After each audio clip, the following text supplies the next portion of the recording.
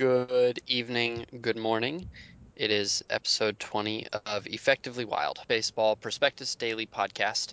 I am Sam Miller. I have just watched every pitch of a Brad Penny outing in which the man who started the 2007 All-Star Game pitched 2 innings of relief and allowed 6 runs on 9 base runners. So the mood of this day's podcast may be a bit foul. I am joined, as always, by Ben Lindbergh, my boss, and in a general sense, I would just say a boss human being. Ben, are you doing well? I am. I watched 4 innings of Derek Lowe, which went a lot better than the Penny innings. He struck out 4 guys, which is, I think, as many guys as he'd struck out all season before today. Career high. Yeah, season high. Well, yeah, I know. I was just making a joke. I was trying to also. You were making a joke by scaling back my joke. All right, Ben, we're off to a great start as Yeah, always. right. Do you have anything baseball related that you're informed enough about to talk about tonight? I have something baseball related I would like to talk about. I'm semi-informed about it. I would like to talk about Jurickson Profar. Okay, I would like to talk about Johan Santana, the pitcher for the Mets. That's a good one. So let's start with you. Let's start with you. Okay. So this is sort of top prospect pennant race call up season. Uh, and the next guy, it looks like, who might be coming up in the or on the heels of Machado is another top rated shortstop, Jurickson Profar, who is a Rangers player in Double A, and he was rated the best prospect in baseball by both Jason Parks and Kevin Goldstein at Baseball Prospectus recently. So that is news. And it was reported by T.R. Sullivan, who is the MLB.com beat writer for the Rangers.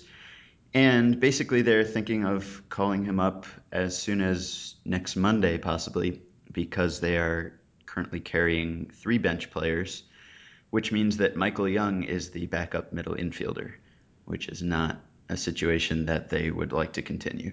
And Mike Alt has been taking balls at shortstop, and it's just sort of a dangerous situation and a desperate situation. And so the Rangers are carrying an extra pitcher right now through the road trip that they're on, but when they come home to face the Orioles on Monday, they're thinking of calling up Profar. So Profar is, I guess, to compare him to Machado, whom we talked about recently, he's even younger, about 7 months younger. He is playing in the Texas League, which is pretty close to the offensive environment of the Eastern League, as we just determined through extensive research. And his numbers are a bit better than Machado's, 825 OPS compared to 789 OPS. Um, and he's supposed to be a very polished, uh, good all around player.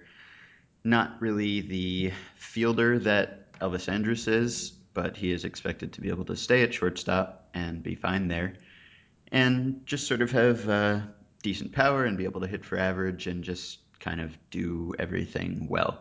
So, I am wondering what you think about a top prospect like Profar being called up in the Rangers situation, which is a bit different than the Orioles, in that the Orioles are kind of pulling out all the stops in a desperate attempt to make the playoffs, despite not being a very good team. Whereas the Rangers have a pretty comfortable lead. They are 6 games up, I think, on the A's in the AL West. They have a 99.9% chance to make the playoffs and a around 97% chance to win the division. So they don't seem to be in much jeopardy of missing the playoffs, and they are not going to just hand Profar a starting job like the Orioles did, which has so far worked out very well for them. So Profar, if he weren't called up, his team plays their last regular season game on September 3rd, so he would have a few more weeks of minor league action. They will not be a playoff team, so he might be a September expanded roster call up anyway. But I wonder what you think about this decision if the Rangers do decide to do it in their situation. Yeah, well, I want to pull back a little bit instead of just talking about the Rangers specifically, because I think that um, maybe to answer that, I want to, um, like I say, pull back a little bit. Um, we, from 2000 until 2010, there were only three players in their age 19 or younger season who played in the majors. Um, both Uptons and Wilson Betemit. And the Angels called up Trout in a similar situation last year, as we talked about. And of course, Bryce Harper is a teenager this year, and Machado, and Profar. So we've already in 2 years uh, produced more teenagers than the entire previous decade. And I wonder whether this ties into the um, sort of proliferation of extensions that players are signing younger and for longer, where teams are no longer really as worried about burning service time or anything along those issues because they know that they're likely going to be able to lock up the player at some point well into the future. And while bringing a player like Profar up probably costs them a few million dollars is not a significant situation or a significant issue uh, as long as they're not burning years. And knowing that they're likely, probably, most of these guys now sign some extension during their pre-arb or arbitration years, knowing that they're going to keep them for a few years beyond free agency, they at least know that they are not costing themselves years of the play performance. Do you think that that is an issue at all? Yeah, I think it could be. It seemed like the early extension idea was something that smart teams used to do, or teams that the internet think is smart used to do. Um, and every time it would happen, we would fall all over ourselves to praise them for doing that.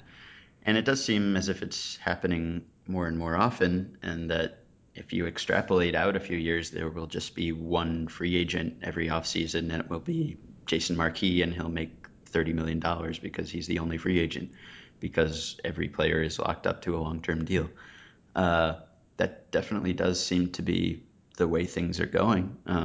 I guess I mean, the guys that you mention are not guys who are signed to that sort of extension, at least yet. And Harper doesn't seem like a particularly good candidate to be one of those guys. So in his case, I don't know. In across the league as a whole, yeah, I could see that. Um, as far as the Rangers specifically, I I mean, I think that you summed it up pretty well. There's almost no chance that they're not going to. Well, I guess there's some chance. They're probably you noted that they're 99% likely to make the playoffs, but if you just look at their division odds, I think there's something like It's 92 or 97 something like that. actually. Yeah. 97. So it's gone up in the last few days. So yeah, I mean they're very unlikely to miss the playoffs. They're very unlikely to not win the division. They could pretty much do whatever they want for the last month and a half. And so you wouldn't think that they would make this move unless that they thought that it was a no loss proposition. Hmm. Yeah, it seems like if he is just going to be kind of the backup middle infielder, alternative to Michael Young. I mean, usually that seems sort of like maybe it would be a September call up more so than a middle of August call up, in that he does still have a couple more weeks in which he could be presumably learning things, and then come up in September after his minor league schedule is over and still get whatever boost you get from being introduced to the majors and seeing how players prepare and that sort of thing. Well, there's also the possibility that they um, are leaving open the possibility that Michael Young is not a starter in the postseason, and Hmm. they want to get Profar up a little bit earlier so that he's eligible for the postseason, so that they have a better look at him to decide whether he's an upgrade, and perhaps they have a little bit more time to ease the transition because Michael Young really has been wretched, Hmm. and I don't think that they're probably likely to sit him on the bench in favor of a 19-year-old, but you can't really be worse than he is. The question is if they call up another 19-year-old shortstop to replace him, will he demand a trade again before September? I could see that happening. And then get accolades for how well he handled not being traded. Yes, Team yes, leader. that could definitely happen before the waiver deadline. Okay, so Johan Santana. Johan Santana pitched very poorly on Sunday. He recorded, I believe, 4 outs, and he had the third worst game score of his career. And I'm going to say something that sounds like I'm implying cause and effect, but Hmm. really it's just two facts. But Right. since his no hitter, he has been very poor. And what interests me a little bit about Johan Santana is just that it's this wonderful case of confirmation bias, I think, where after the no hitter, after he threw 134 pitches, there was all sorts of discussion about whether 134 pitches is too many in this day and age and whether it would affect him. And now that he has pitched very poorly since then, although really very poorly in the last 4 starts, but pretty poorly in the 9 starts since then, it is coming up again where people are talking about whether that start was his doom. He spent some time on the DL, but with an ankle injury. And I don't know. I mean, I think that if Santana had started the season with the 9 start stretch that he has had, people probably wouldn't have been all that surprised because Santana was such a unknown coming back after missing all of 2011 and at this age in his career and with this much lost velocity. And he pitched extremely well through the no-hitter. He had a 2.38 ERA. He had struck out a batter per inning. His peripherals were generally good enough to support something close to that ERA. But I don't know. I think that maybe lost in this no-hitter kerfuffle is the fact that Santana is merely a shell of the pitcher that he used to be. He doesn't get the swinging strikes that he used to get. He is extremely reliant on one off-speed pitch, and it wouldn't surprise me, it wouldn't shock me to find out that he is merely in a steep decline. Hmm.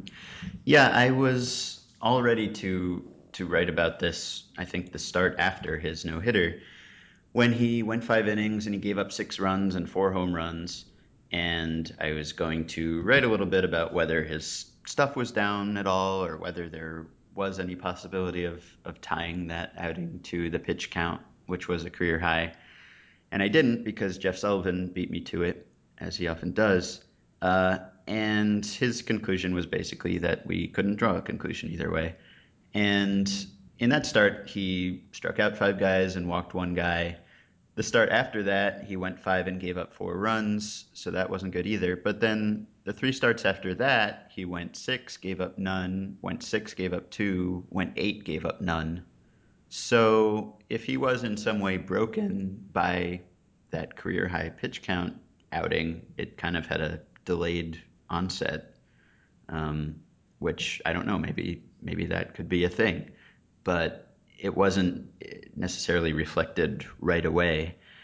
And in that immediate start after that, at least his stuff wasn't down. I guess his control was off, but he wasn't throwing any less hard or anything like that. I don't know whether that He's has been not the now. case. He's not. Yeah, he's not now either. I mean, he's throwing a lot less hard than he used to, but his velocity's been steady this year up to and including his most recent outing. Hmm. And I think Terry Collins' comments after that no hitter maybe encourage people to draw that cause and effect relationship. And maybe Terry Collins is just a very frank guy, given the Burdock comments that we discussed last week. But I remember him saying something about how agonizing a decision it was to leave him in for that many pitches. And then he said something to the effect of, like, now we'll just wait and hope that he's okay. Or, just like let's hope I didn't make a mistake there. Hmm. And so maybe that kind of leaves him open to that criticism. So I don't know. When you look at his stats since that start, he does have an 80 ERA or something in 9 starts, and it looks very, very damning. When you But it's I think he's got like a 17 ERA in his last right, four though, and so that's where the damage is. yeah, so when you drill down a little deeper, I think it's harder to draw that connection. You know what his BABIP in the last four starts is 536. So that also might be a factor, but it might not be. He's given up 6 home runs in 14 innings, and Hmm. you know, I mean, there's all sorts of ways that pitchers can go bad, and I don't know that we need to narrow our view to the most high profile moment of his season to find ways for Johan Santana to be at risk. Like RJ pointed out, he might just be gassed. He didn't pitch at all last year, Hmm. and he's kind of an older guy, so maybe he's just fatigued. While I was looking at Johan Santana, I happened to come across a totally unrelated point that I want to bring up, which is that Denny McLain, who is a pitcher, a baseball player from the Hmm. 60s. You know Denny McLain. Yep. He won 114 games through his age 25 season, uh, which is incredible. Which is like that's really something. 114 wins through age 25, How old and he was he won. when he came up? He made his debut at 19. He had his basically his first full year at 21, and he went 16, 20, 17, 31, 24. And then he won 17 more games the rest of his life. So So he probably had a high pitch count in one of those games, and that was it for him. exactly, it was probably the pursuit of 30 wins that Yes. did it. Hmm.